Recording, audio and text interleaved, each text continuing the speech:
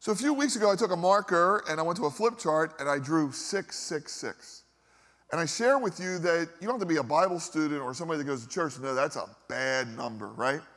All the films and books that have been written, people know that number's not cool, right? Like if that's your address or your phone number, that's not good. Somebody came up to me after service, it's a true story, told me it was part of their social security number, right?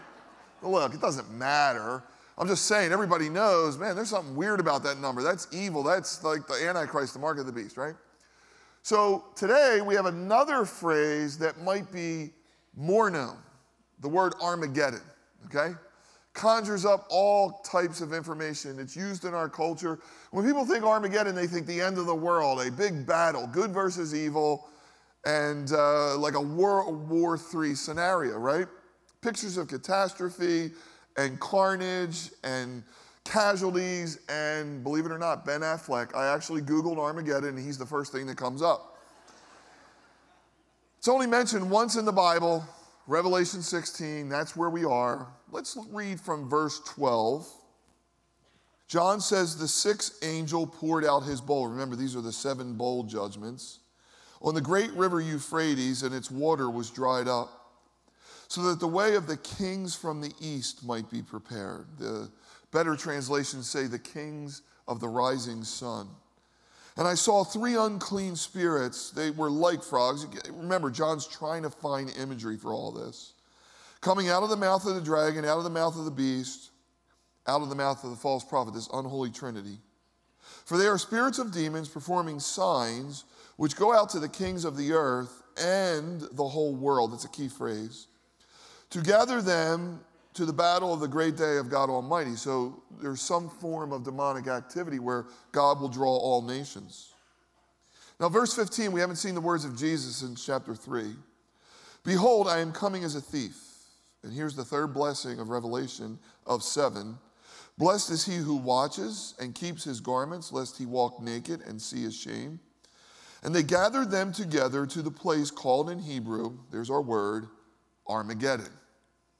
Now, we've been studying prophecy in the book of Revelation, and I want to say the study of prophecy is very important, and I want to commend you guys for hanging in there. I know a lot of what we're talking about is over your head. I know everybody's not in the same place. Here's what I do know. Take out prophecy in the Bible, and we lose a lot of evidence for what we believe. Hundreds of prophecies about the nation of Israel and the birth of Christ, which we all believe in, the resurrection, and then there's so many about his second coming, and of course, nations and Israel in the second coming. So prophecy is not only evidence, listen, it's our hope. So our hope isn't that we're going to clean up the environment. I think we should clean up the environment, but that's not our great hope. Our great hope isn't in the UN that we're going to end all wars. I think we should work at it, but it's never going to work. The great hope of the church is Jesus Christ coming again. The early church coined a brand new word called Maranatha. It means, come quickly, Lord Jesus. That's our great hope. The second coming, you could argue, is the greatest doctrine of the New Testament. So about 9 months ago, I said to myself, I'm going to read through the New Testament, and here's my struggle. So when I read, sermon illustrations and things pop into my mind. So I have to get another Bible and read just to read. So I'm reading from Matthew on, and this thought pops in my mind. You can't go a chapter in the New Testament without seeing a verse about the second coming. It's unbelievable. I'll give you one example.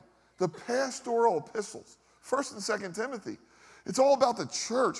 Why in the world would the second coming be there? This is 2 Timothy 4, verse 6. Paul says, I'm already being poured out as a drink offering, and the time of my departure is at hand. I fought the good fight. I finished the race. I've kept the faith. You know these verses. He says, finally, there's laid up for me the crown of righteousness, which the Lord, the righteous judge, will give me on that day. And we all know what that day is now. And not to me only, but to all that have loved his appearing. See, this was the hope of the early church. Come quickly, Lord Jesus. And so I commend you guys. The study of prophecy, very important. If we took Genesis out of the Bible, we'd have a tough time knowing what God required of us and why the world was ever created. If we took Revelation out, we would have no understanding how all this ends. So Jesus gives us the blessing here that we are to watch and be faithful. And it's all couched in this idea of Armageddon. And here's why Armageddon is important. Armageddon is the event that will usher in the return of Jesus Christ. When we get to chapter 19, we'll look at that. So the question we're going to look at today is about Armageddon. When is it? Where is it? And why does it need to happen? Okay? A lot of people spiritualize this. They say it's a spiritual battle. And those who believe it's a physical battle, they don't know where to place it. Armageddon, when is it? Where is it? Why is it? Let's start with where is it, because this will clear up a lot in your minds. First of all, it's not even a battle, okay? God is drawing all nations there, but they're never going to fight each other. God's going to fight against them. So it's not a battle, it's literally a place. Verse 16, they gather to a place called, here's the Hebrew, Har means valley. Megiddo is an ancient city. Har Megiddo is a place. I've been there many times. At the base of Mount Carmel, as you look out, is the Jezreel Valley. It is verdant and plush. It is the breadbasket of Israel. No one's ever built on it. Napoleon looked at it and said it was the greatest natural battlefield he had ever seen. Google Napoleon, by the way. He usually comes up number 2 on most important, influential people that ever lived. I think he knew what he was talking about. I was driving with an evangelical pastor who's on the radio. You'd all know his name. He doesn't believe Armageddon's a literal battle that will take place in Israel.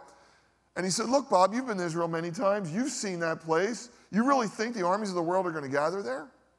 To which I said, wait a second. Jesus said it would happen. John said it would happen. Napoleon said it would happen.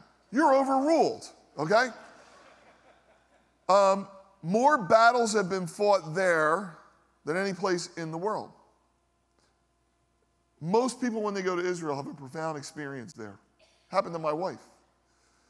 Out of all the places in Israel, the Garden Tomb, why this place? Because we know what will happen there. Jesus grew up in Nazareth, very short distance from Megiddo. How many times would Jesus look over that valley, knowing what John one day would write, knowing one day what would happen in that place, knowing one day that's where he would return? Now, not far from this valley is the ancient city of Megiddo. And here's what you need to understand. Look at the screen. This is a tell, T-E-L. It's an archaeological term which really signifies civilizations, and it's hard as Americans to think this way. But because thousands of years have gone by, what happens is they build a city. That city gets destroyed. Then centuries go by as it's uninhabited and sand fills in and rock fills in, and then they build another city, and you get layer upon layer upon layer until you see the 19th civilization is at the top of a hill. It's called a tell. Another way to think of it is a wedding cake. You put layer upon layer upon layer. The city of Megiddo was very prominent in the ancient world. I like to tell people Revelation is not the last book in your Bible. There's a book called Maps, right? For those of you who still have real Bibles. At the end, you have a lot of maps. You should look at them every once in a while. You could either say God put his people in a bad neighborhood, or he put them in a very influential neighborhood where the word of God could go out into the nations. I think it's the latter. So you look at this map, and this is modern day Israel, but it's never changed. The names have changed, and some things have changed. But if you see where God has them, they have the Great Sea to one side. They're flanked by the Babylonians and Persians. Egypt's to the south, which is a superpower, and the Syria's to the north, okay? And right in the middle is this place called Megiddo. The Romans built a road called the Via Mare. It was a trade route that ran from Egypt into Assyria. So naturally, many wars were fought in this place. Just in the Bible, in Judges, Barak fought the Canaanites here, Gideon the Midianites. The Romans in 70 AD used this corridor to go into Jerusalem when Titus and the Romans sacked Jerusalem. The Crusaders used it. The British used it. Again, more wars have been fought here. And he who had Megiddo had the ancient world. That's kind of how it worked. Now, this all is history. But when you read the Bible, sometimes when you read the Bible, you have to overlay it. There's a spiritual message. I'll give you an example. We all know the story of David and Goliath, right? Very simple story. David was a real person, so was Goliath. David kills Goliath. We think it's the greatest upset in history, right? I know some of you think the 1980 hockey upset was bigger, but trust me, this was bigger. But when you look at the story, it has a spiritual connotation. You see, Goliath was trash talking Israel. There was a giant in their land. And everybody in Israel was afraid, even though they had armor and similar type warfare, except David, this little scrawny kid with 5 stones. So when you read the story, it was physical. When you read the story, you realize here in America, there's a giant in our land, isn't there? There's a giant of pornography. There's a giant of atheism. There's a giant of intellectualism. There's a giant of philosophy. There's a giant in our land. And we don't wrestle with flesh and blood, but principalities and powers and things in dark ages. And you know what God's looking for? David's. He's looking for people that will not go with the power and might of the world, right? David put on Saul's armor and it didn't work for him. It's not by might, it's not by power, it's by my spirit, says the Lord. God's looking with somebody with 5 smooth stones who will go in the name of the Lord. That's what God's looking for. That's what God was looking for physically and spiritually of Israel. When he put them in this land, he said they were going to drive out the Canaanites. God gave the Canaanites 400 years to repent. The Canaanites were polytheistic, they were pagan. They worshiped many gods, but chief of their gods was Baal, right? The god of fertility. And so there was this lush and verdant valley where they believed Baal gave them fertility, that gave them the rains and so forth. And so all pagan religion involved sexuality, illicit sexuality, priests and priestesses. And it also involved child sacrifice. Sometimes you read the Bible and you think, why is there so much sacrifice in the Bible? Because there was a true sacrifice which God required. And of course, false religion required the sacrifice of children. So the Canaanites literally would put infant babies, this is real and true and verified in history, on an altar believing that it would appease the Baals and the gods. And so God put his people there to affect culture, to drive this out, to bring in the rule of law and the word of God, what we've seen here in the West. The tragedy is Israel never did it. Israel did what we were prone to. 1 foot in the world, 1 foot in the church. It got so bad in Ezekiel 23, listen to this, it's almost hard to read. God said on the very day they sacrificed their children to their idols, they entered my sanctuary. Holy moly. You know what that's saying? That's saying a Jewish person got up in the morning and put an infant on an altar and sacrificed him. And then in the afternoon went into the temple and did what we're doing right now. We think these people were ancient, and yet times never change. God's called us to afflict and influence our culture. And yet we've got this great power struggle. Just like the physical battles at Megiddo, we're in this cultural war where we feel like we're being sucked in, and yet God said we can rise above. Foreign nations fought over and over again for this place, and yet I think there's a great spiritual battle that God had. And Elijah comes along. You all know the story, right, at Carmel? He sets up this altar to God, and there's the altar to Baals, and the fire comes down, and everybody knows that God is God, and he rebuilds the altar. It's all that God's calling us to, is to rebuild the altar. God, don't worry about the people out there. God will take care of that. It's always us rebuilding our altar. It's always us getting right with God. Now, there will one day be a final battle in this place. When is the battle? Some say it was 70 AD. That's impossible, by the way. I'll tell you why in a few minutes. I believe it's the future. Why? Revelation 1:19, John was told the things thou hast seen, the vision of Christ, the things that are, Revelation 2 and 3, and the things that will shortly come to pass. That puts this way into the future. Now, even though Armageddon's only mentioned here, it's alluded to through the Old Testament. David in Psalm 2, Joel in Joel 3, John in Revelation 16 and 19, Isaiah in chapter 63, Ezekiel in 37 and 38. But one of the most profound prophecies in all the Bible, I'll put it on the screen, you can look it up when you go home, is Zechariah 14. Listen, this was written 2,500 years ago. And here it is. God said, I will gather all nations of the world for battle. Did you catch that? God said, I'll gather all nations. When the Romans came in 70 AD, it was the Romans. It wasn't the whole world.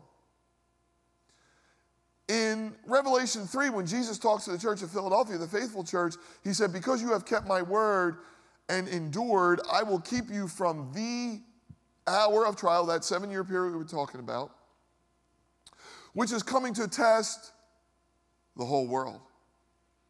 Not a little bit of the world, not the Romans, the whole world. That never happened in 70 AD. Not only that, if you look at Acts and Joel and Peter's sermon, the sun never went out, the moon never turned to blood, the stars of heaven were never shaken. This event has never taken place. A third of the earth is burned, a third of the seas are polluted, a third of the people are destroyed. It's never happened. And they will come against Jerusalem to battle. The city shall be taken, and then the Lord shall go forth and fight against those nations as when he fights in the day of battle, and his feet shall stand in that day upon the Mount of Olives, which is before Jerusalem on the east. Again, we'll look at all this when we get to Revelation 19. It's called the day of the Lord's vengeance in Isaiah, the winepress of the wrath of God, the great and awesome day of the Lord in Joel, the harvest, the day burning like a furnace in Malachi, the great and terrible day of the Lord, the war of the great day of God Almighty. The entire Bible talks about this place and this time. Now, this is fascinating. Zechariah wrote 2,500 years ago. And he said they would all come in this valley because their goal was to come to Jerusalem.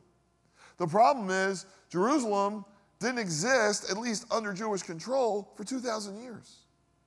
So you would have had a hard time believing any of this until 1948, when David Ben-Gurion stands up and says this nation shall be called Israel. It was the first time a nation had ever gone out and come back as a nation.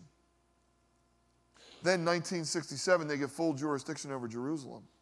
Now, I don't have to convince anybody what Zechariah said when he said he would make Jerusalem a cup of trembling to all nations, not some, all. So when the President of the United States gets up and says, hey, we're going to put our embassy in Jerusalem, we're going to move it from Tel Aviv, it's front page news everywhere. And by the way, the emperor has no clothes. Every embassy, every other embassy is in Jerusalem because that's where all their administrative buildings are. We're the only ones that put an embassy in Tel Aviv, okay? But it's world news. It's a cup of trembling.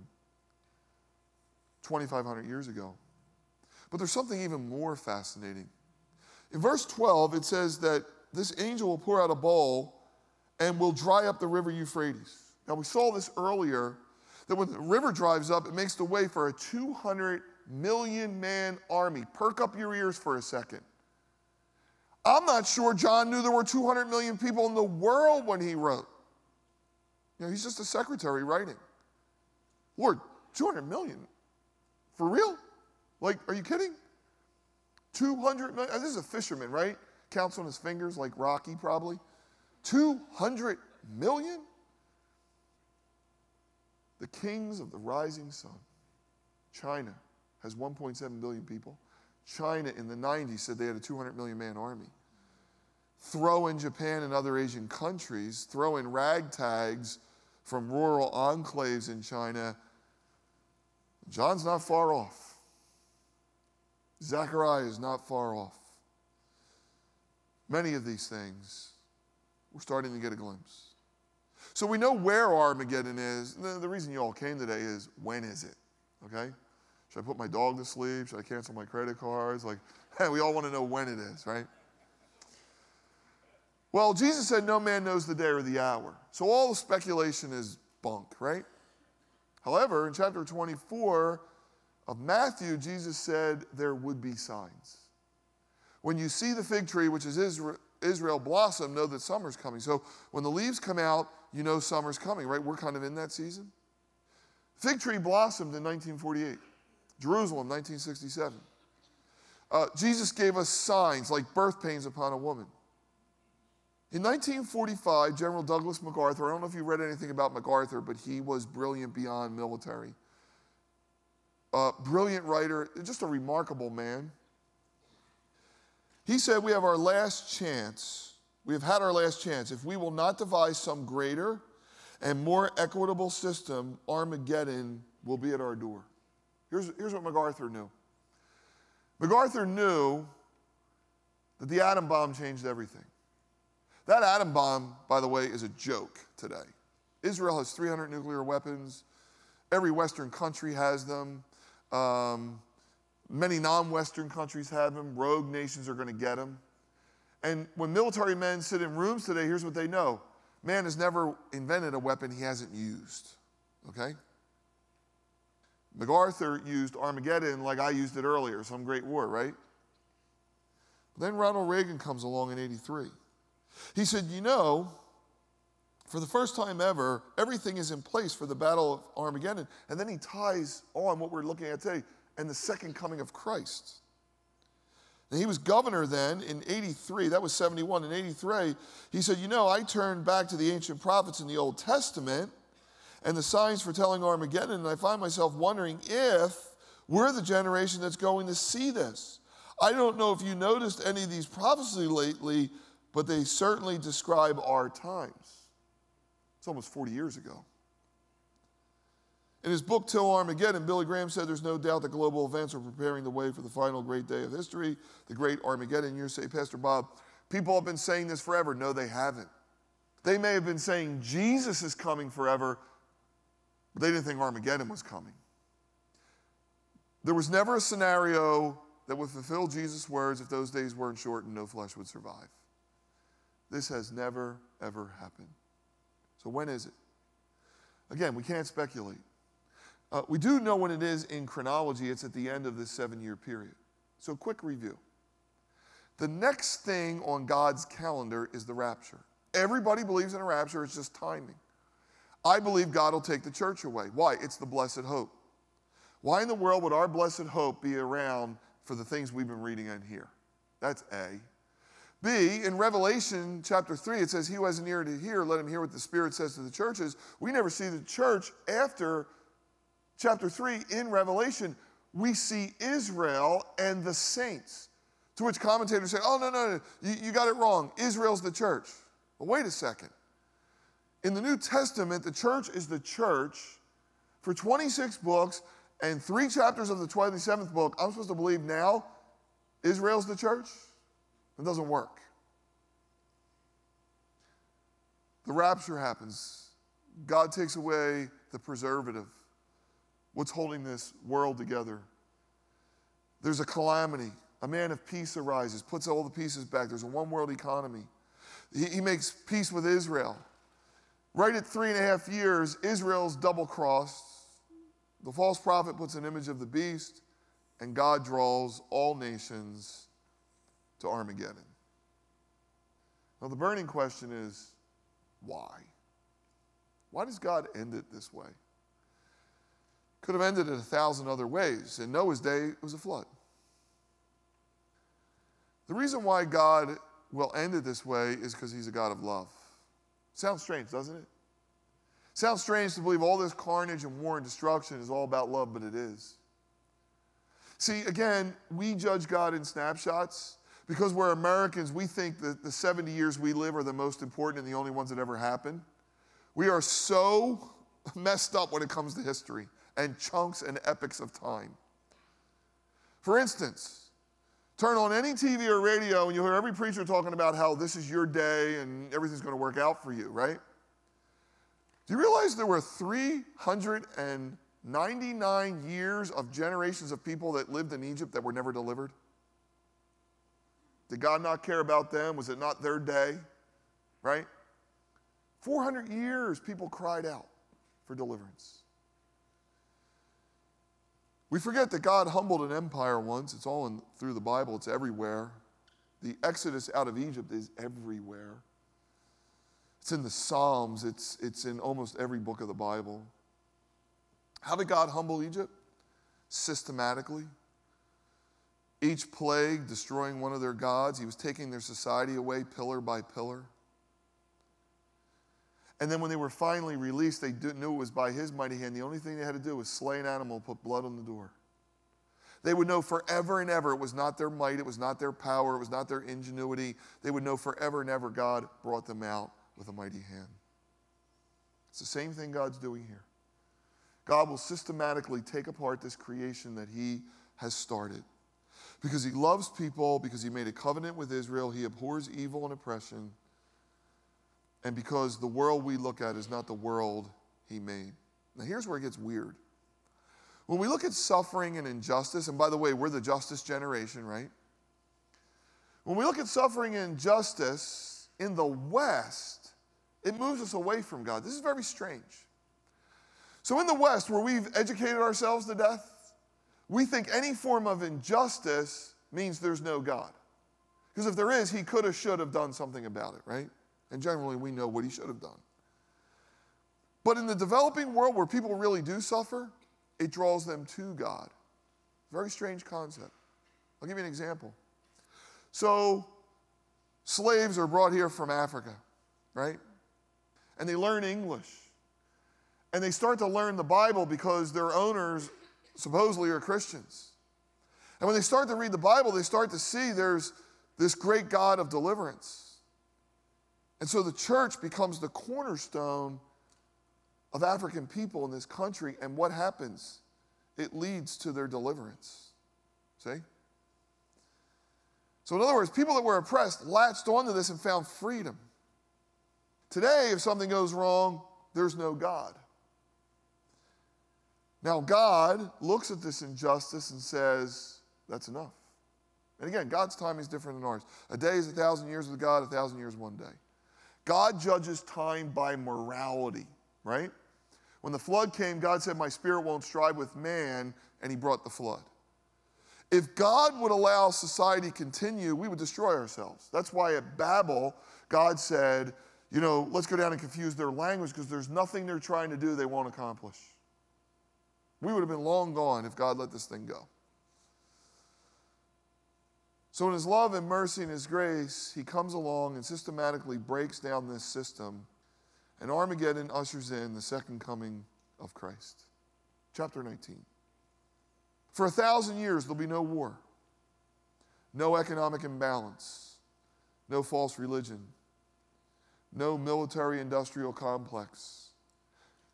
I assume there'll be no hospitals except maybe to have babies. And then something miraculous is going to happen. The people that God made a covenant with 4,500, 5,000 years ago, Zechariah gives us another verse.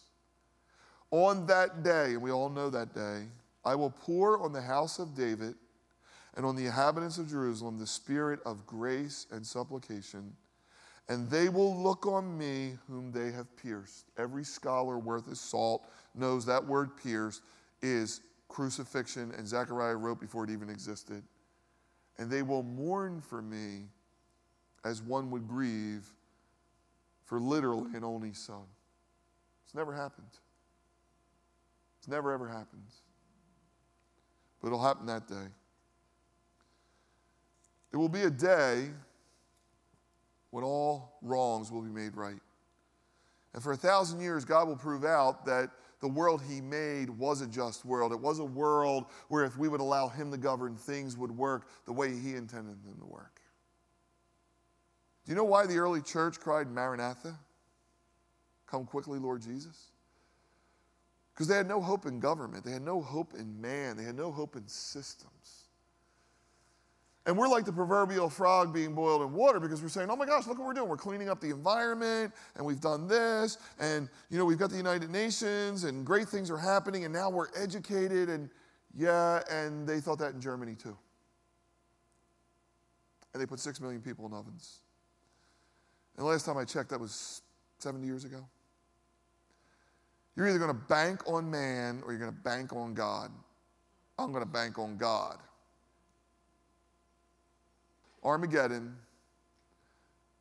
will be, and this is hard to imagine, see, because we grew up thinking about white lies, right? Oh, that was just a white lie. Or, well, I just took a bite out of this fruit. That's all Eve ever did. She took a bite out of the fruit. But James says that sin starts small, like leprosy, it grows, and then finally it destroys everything. That one sin in a garden left unchecked brings you to Armageddon. That's where it brings you. And this time God will come in and he'll set everything right. And this is our great hope. So we're going to take communion in a few minutes. And until I read the Bible, I never realized this, but Paul says, as often as you take it. Some Christians take it every day, some churches every week, some churches once a year. He said, as often as you do, there's no regulation. Watch this. You remember the Lord's death, which we should, right? The death and resurrection, until he comes. The bookends of our faith. I grew up in a church and never heard of the second coming of Christ. Never, ever. Never heard that communion was about all that Jesus had done and all that was yet to be done. So the worship team's going to come out. While the elements are handed out, we're going to scroll some of the verses about the second coming. Some of them are from the Old Testament, some from the New. Zechariah said, then the Lord my God will come and all the holy ones with him. Matthew, when the Son of Man comes in his glory and all the angels with him, then he will sit on his glorious throne. 1 Thessalonians, Paul, when our Lord Jesus comes again with all his people. 2 Thessalonians, when the Lord appears in heaven, he will come with his mighty angels. Jude 1:14, listen, the Lord is coming with countless thousands of his holy ones. In Revelation 19, I saw heaven opened and a white horse was standing there. Its rider was named Faithful and True, for he judges fairly and wages a righteous war. And the armies of heaven, dressed in the finest of pure white linen, that's you and me, followed him on white horses. It's our future.